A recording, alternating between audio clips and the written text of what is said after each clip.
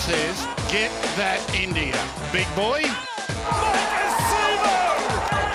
Call an ambulance! Maybe call a police! Oh, what a shot! What a shot! Campbell Gillard! Good evening, ladies and gentlemen. How's everyone doing tonight? We want to know how you are doing tonight. Who's enjoying this Eels win? My name's John. That's Craig. We're from the Cumberland Pro. This is a tip sheet live from Jack's Bar and Grill. Craig, you got something to say about tonight, mate? We're into the third week of the finals.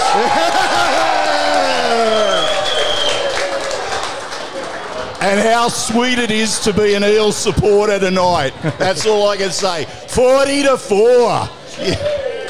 So, tonight, ladies and gentlemen, given we had this great result, we couldn't get a better special guest than someone who was a part of the very first Eels premiership winning team.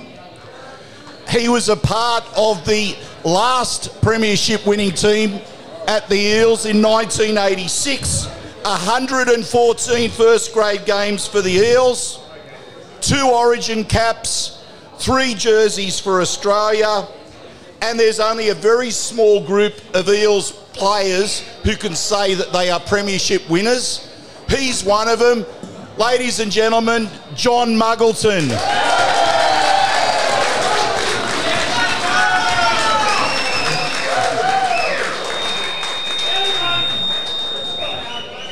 John, I got to ask you, does this bring back memories being a Parramatta Leagues club after a game of footy? Well, it was a lot easier to get here than it was in 1981 when they had to park the bus out on Victoria Road out there, and because the crowd had taken over every inch between there and here, but, the feeling is much the same. Well, I think we know what it's going to be like if we can get 2 games further, 2 more victories in this season, and we might see repeated scenes of that in a couple of weeks' time.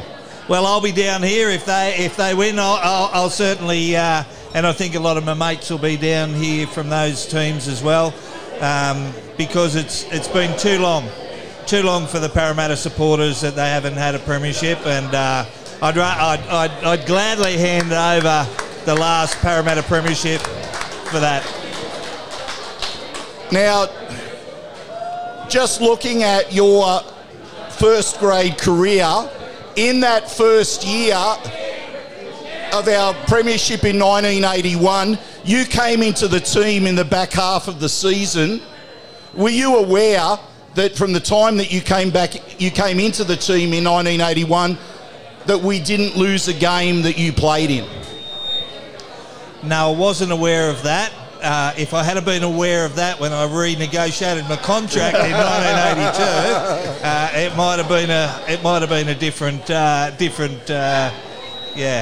different deal done, a bit more cash. Well, yeah. Well, Muggo, are the memories from a year like 1981 such a special year crystal clear, or was that campaign a blur for you?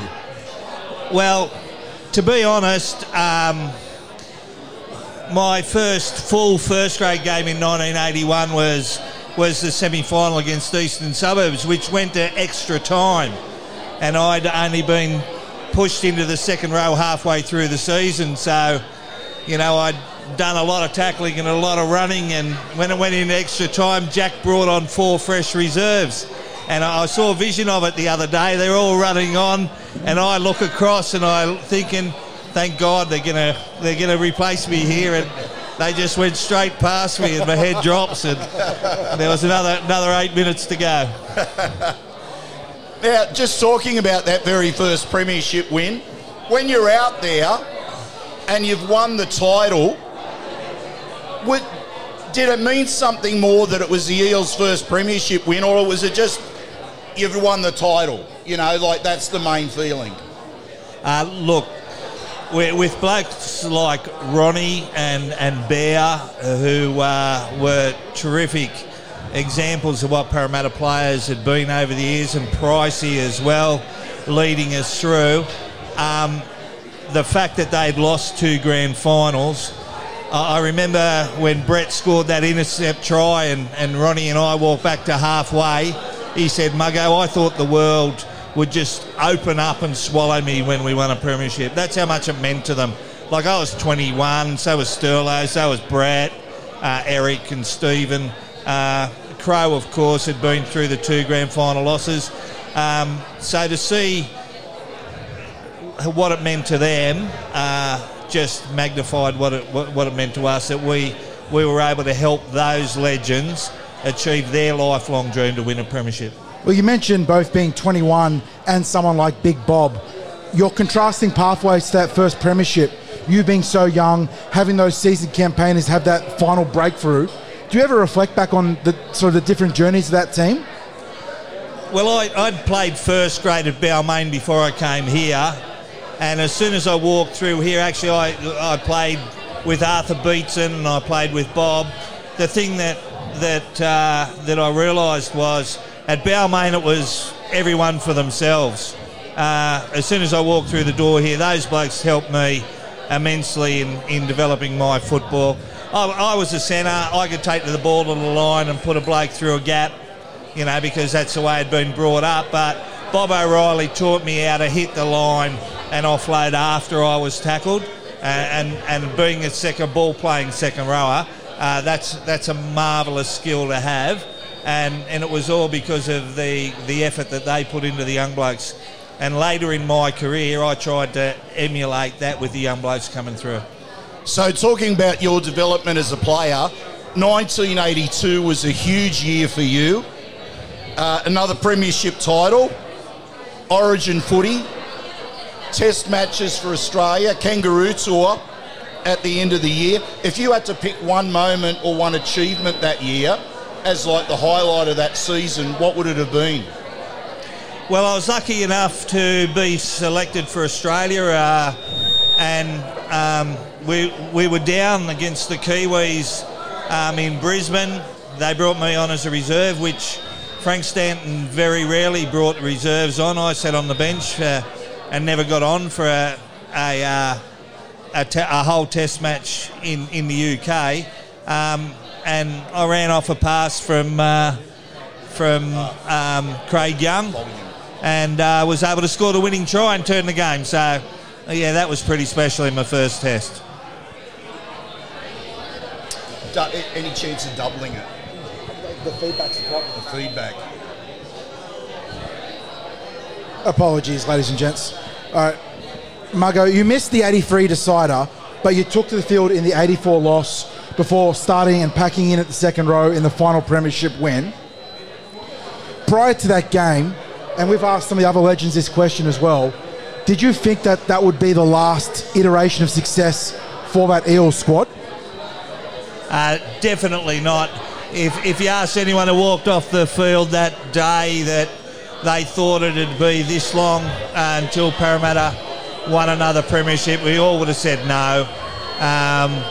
But I think the loss of Price and his leadership to the forwards and the loss of Cronin, look, to be honest, I don't think the club recruited very well in the next couple of years, and that left us with a bunch of ageing players who'd won a lot of games and a lot of young blokes who probably weren't up to it.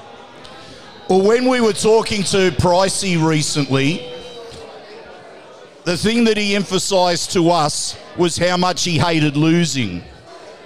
Was that something that was evident to you as his teammates, just how much he hated losing?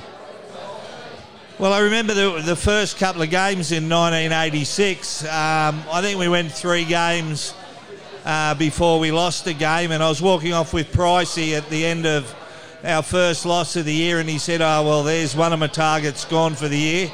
And I said, "What was that?" And he said, "Going through the whole premiership undefeated. That was one of my targets for this year." So that was the competitive nature of Ray Price. He did hate losing, hated shouting as well, hated putting his hand in his pocket, hated referees. hates being old, hates a lot of things, but he's a very, very individual man that is best taken in very small doses nowadays. He's a man of many passions, most of them around competitiveness and a bit of hatred, eh? Margo, a common theme that we've found from talking to players from the 70s and 80s, whether they were legends, regulars, or just the blokes that got a run here or there, was the camaraderie, the holistic approach of the club from first grade, second grade, third grade, right down to the juniors, getting to know everyone and their stories. Everyone spoke about how those grades training together, bringing everyone together was such a special experience. What was that like for you? Look, I probably spent more time with Eric Groth and Steve Eller and Sturlo than I did with my own brother. We went to England for a season and they followed us. Neil Hunt and Eric and Brett all were over there. We spent more time probably in Leeds at the Hunt's place than we did in Hull at our place. So I think the big thing was that we just appreciated each other's ability, and there were no big heads. Mind you, if Jack, that was more to do with Jack. If you showed any sort of ego, you're in big trouble. And the other thing too, you bring up the big man himself, but everyone speaks about the life lessons that Jack Gibson imparted on them, making them not just better footballers, but better men on and off the field. Yeah, I'm not sure that, that everybody, Jack was different to everybody. He could be quite abrasive and it was either your way or the highway, which is the way he coached. And it was tough at times, and when Jack Gibson, you fell off the Jack Gibson bandwagon, it was very hard to get back on. So one thing he did give us all, and that was ultimate confidence. He said to us, I will never pick anyone to play with you that I think's a bum. So every time he brought a bloke up from under 23s, which he did occasionally, we treated them as first graders because they walked on the park. They were first graders, and 99 times out of 100 they performed because they had the confidence that Jack put in them. Now, we were talking before, and you were listed at 86 kilograms, but you also said you played at 89. Was that did you say that was at Origin or for Australia? Yeah, I wish I was 86 kilos now, but I played for Australia in the second row at 89 kilos, so I was under 90 kilos. I'd only changed from being a centre mid-season, but mine wasn't a bash 'em up sort of style. I was a supposedly skilled ball playing, running second rower, so I didn't need the extra weight unless Edgy complained in the scrums. One of the interesting things, the reason that I asked that, is that obviously the players are a lot bigger these days, but a young bloke like Jake Arthur is probably playing at somewhere in that 87 to 89 kilogram range as a halfback, and he's considered a little bit lightweight as well out on the field. It's a big difference from then to now. Oh, well, they're full-time professionals. We weren't. I had to go and teach all those kids that watch me play every weekend, and if I had a bad game, I was at Dundas Maris Brothers or Patrician Brothers Blacktown on the Monday, and I had eight classes of 30 kids telling me what a shit game I had on the weekend. So, look, but everybody's improved in weight and size. The blokes that we played against, who were basically full-time, they had a huge advantage. The modern fan can pretty comfortably envisage the back row and the centre swapping positions in the context of any given game. In fact, tonight we saw Murata Niokore out in the centres bagging a double. But it was a bit different in your time, wasn't it? The two roles were more easily defined or clearly defined. Did you prefer centre or back row, and why? Well, it's funny you say that, but at the end of the 70s, it became the left and right centre. And the one next to the left or right centre was the left or right second row. So I went from being an average pace second rower to being, average pace centre to being a very fast second rower in one selection meeting. And I moved one position on the right-hand side of the field. So it wasn't too much different. The only difference was I was trying to put the bloke through the gap rather than having the bloke put me through the gap, which, it was very defined as left and right. And, I played state under-18s, and Eric Growth was my winger. I was the centre, Eric Growth was my winger, Neil Hunt was a fullback. So, as it went along, we just rekindled that 2 years later.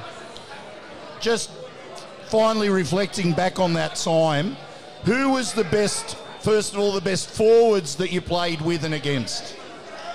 I think playing with the Bear and Ray Price is probably the best footballer I played with, but also played with Craig Young. I thought was a terrific player.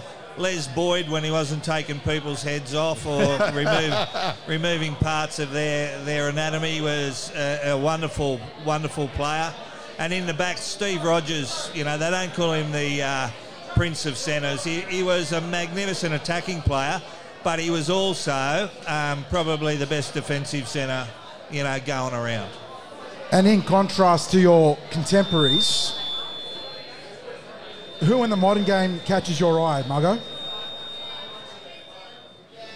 Oh, look, there are lots of very good players around. I think next week we're coming up against Jason Tuamolomo, and I think he is an exceptionally good footballer. If we shut him down, I think it'll go a long way. He gets metres, he can offload the ball, he gets post-contact metres, pre-contact metres, and he's a good defender as well. So I think he's one that sticks out for me. And I think, there.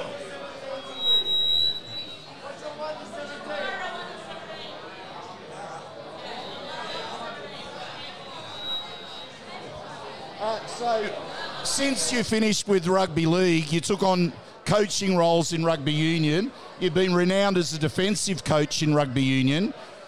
Fundamentally, what are the similarities and the differences between league and union defensively? I think rugby league, a lot more upright tackling.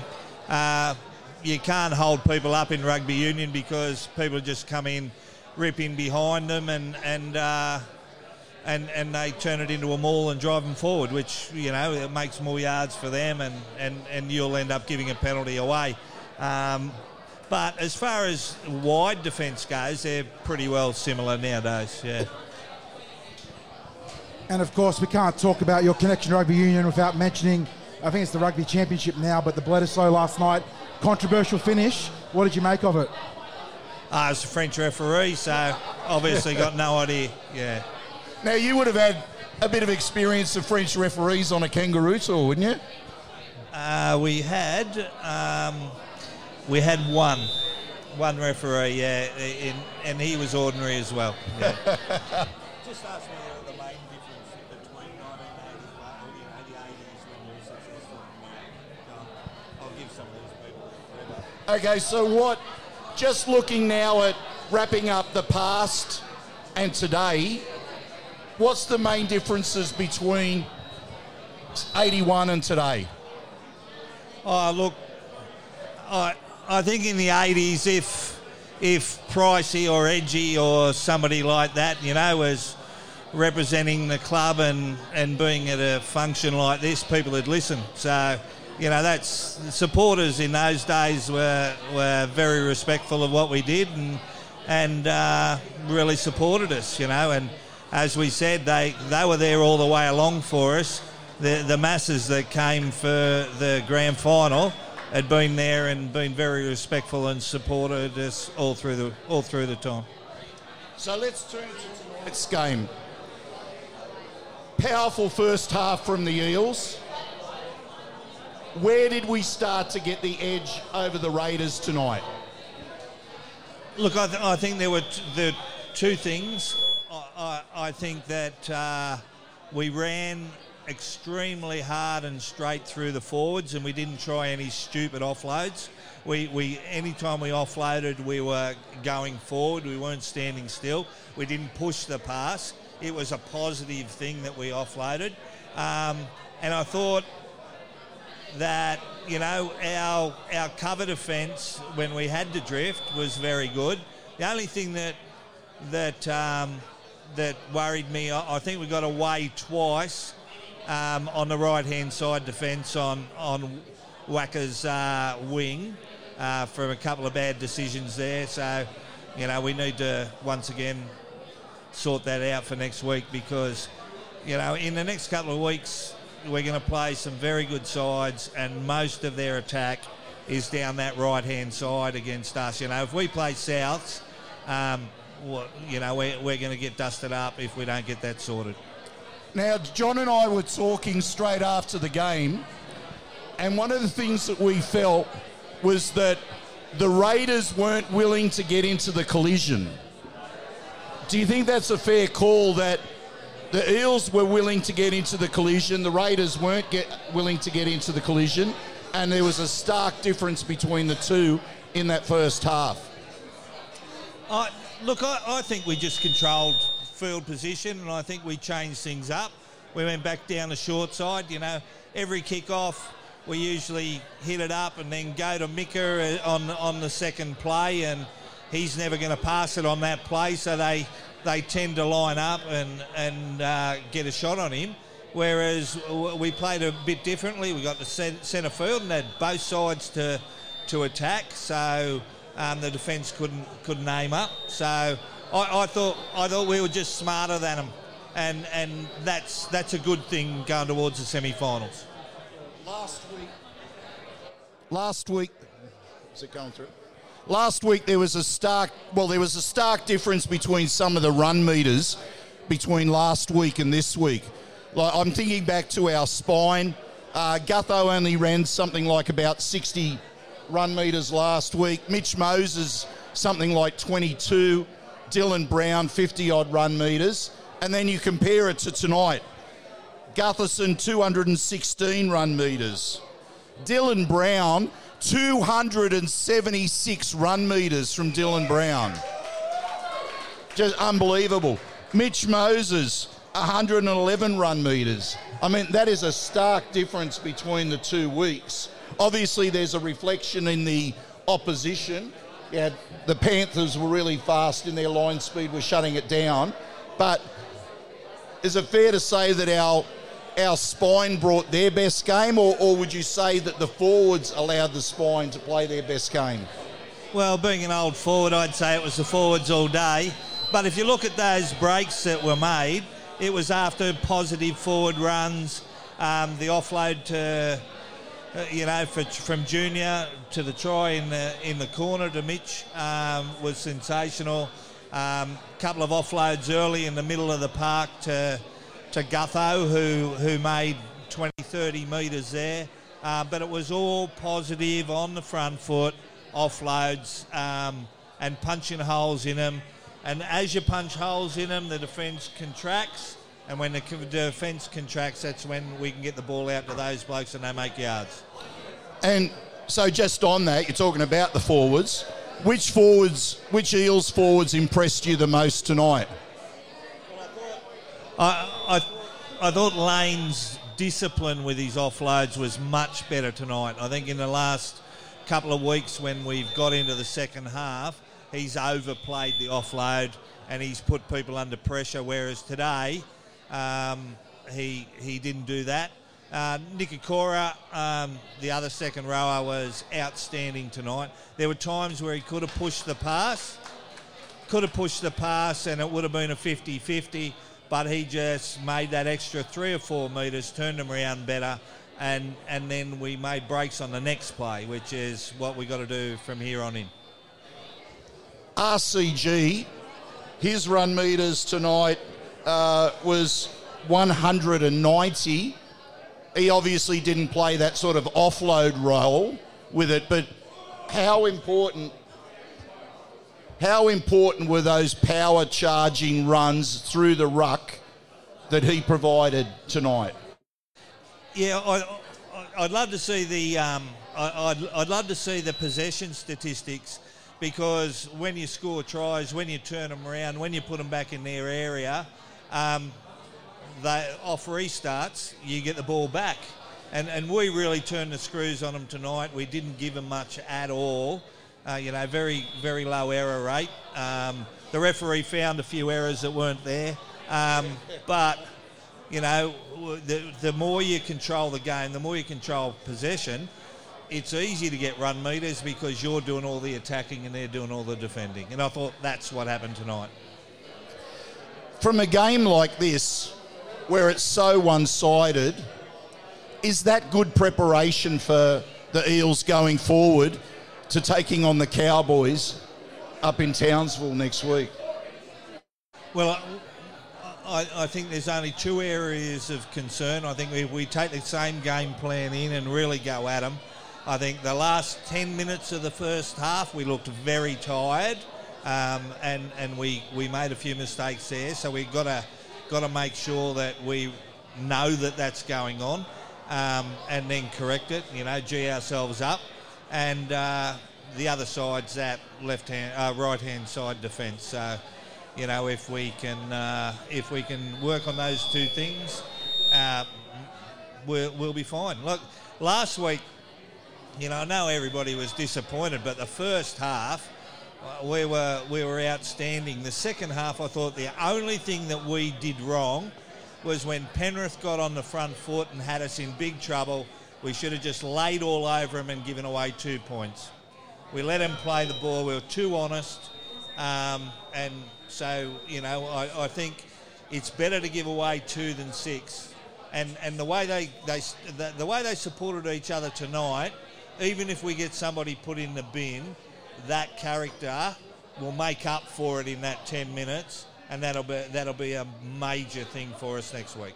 It's an interesting point that you raise, because all of this season, the Eels have been rated as, I believe, the least penalised team in the competition. We have the slowest play the ball speed, or no, probably not the slowest play the ball speed, but quite often we allow the opposition to get a faster play the ball speed than we do, because we're playing it clean. We don't wrestle as much, we don't hold them down. We make sure we minimise penalties, minimise set restarts. Are you an advocate of that, or do you think the odd penalty, or maybe that, as you said, a sin bin is worthy of taking the chance? Oh, yeah, you have to.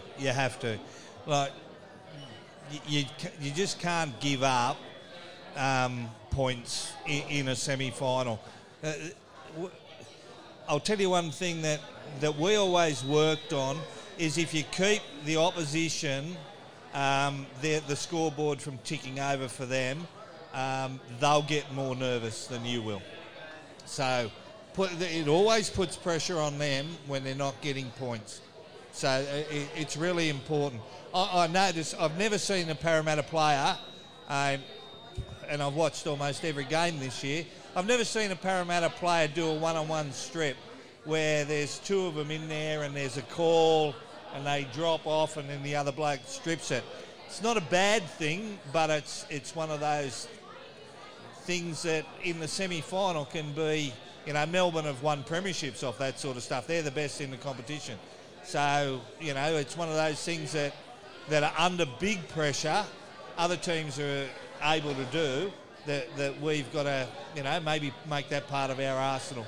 Maybe that's something that's going to change next year with Josh Hodgson joining the team, because he's renowned for going for those strips.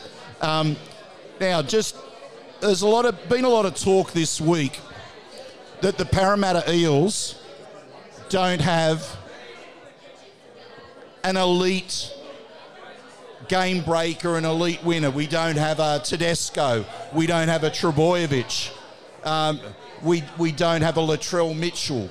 And the suggestion is, therefore, that we don't have the sort of roster that could win a premiership. In your opinion, have we got the roster to win the competition this year? Well, you know, when you look at that last week, Tedesco gets knocked out. They're gone. Like, you know, they're all so reliant on an individual. Look at Manly, didn't make the semis without Tommy this year. I'd rather have a pair of halves who work hard for each other and the other blokes, and a pack of forwards that work together, and that's what we've got. You know, we've got a bit of X factor. Mika's offload today down the sideline for the try. You know, everybody thinks he can just score tries. I'd rather have a champion team than one or two champions. And you look at South last year, they rely on Latrell so much. When he had that cheap shot and got suspended, that was South season. So, yeah, no, it's nice to have him. Peter Sterling didn't win many games by himself, but he won games by getting the best out of those players around him, and that's what made him a champion. Well, then, my next question is there any player in the Eels team that could be that genuine X factor? I believe that someone like Dylan Brown, if he is in the game, because he's accused of floating in and out of games. If he's in the game, he could potentially be that game breaker, that match winner for the Eels. Yeah, well, a game breaker and a match winner usually does one or two things exceptionally well and takes one or two really, really good opportunities. So drifting in and out of the game, sometimes when you drift in and out of the game, you put the opposition to sleep and they stop worrying about you, and then all of a sudden you pop up for the big play. And we saw that with both our halves tonight came up with big plays by getting a second touch on the ball. So I'm not worried about that. You know, we've got lots of players who can make the big play. We've just got to make sure we support each other and keep the ball going forward. It's a north-south game. It's not an east-west game. All this passing sideways for nothing is just rubbish. Goalposts are down there, so you got to go north-south. Okay, so now we come to the right now. Can the Eels beat the Cowboys up in Townsville? Can the Cowboys up in Townsville? Look, there's no doubt if we put another 80-minute performance in like today and we keep disciplined, we've got a forward pack that's as good as those. We've got two halves that are going to get the best out of those forwards. And, look, Penasini at centre is going to be one of the Parramatta greats over the next couple of years. If the forwards keep punching holes in him, bringing him in and giving him space, then he'll do the job for us. So, yeah, no doubt that if we play like we did tonight for full 80 minutes, we'll get the job done. Finally, John, are we almost at that point? Can we dream? Can we dream that the drought is over? Look, dreams can come true, dreams don't come true. Like, they put in the hard work this week. They prepare well. They put in the hard work over the next couple of weeks. That's what it's all about. They've got the ability to do it. They need to be disciplined. They need to be forceful. They need to take it to the opposition. And there's no doubt that we can't win the competition. We beat them all before. You know, we've beaten all the top teams, so it's just a matter of, you know, turning up on the day. Well, ladies and gentlemen, We've enjoyed having celebrations in here tonight. Thank you for coming along tonight. Thank you to everyone who's come along this year for our Cumberland Throw podcasts. And how about a massive round of applause for Eels legend John Muggleton. Thank you, everybody. I'm gonna rush home to watch Ricky Stewart's press conference. I can't wait to see what that dickhead's come up with as an excuse. But it'll be somebody else's fault. It'll be some official's fault. It won't be his shit coaching, that's for sure.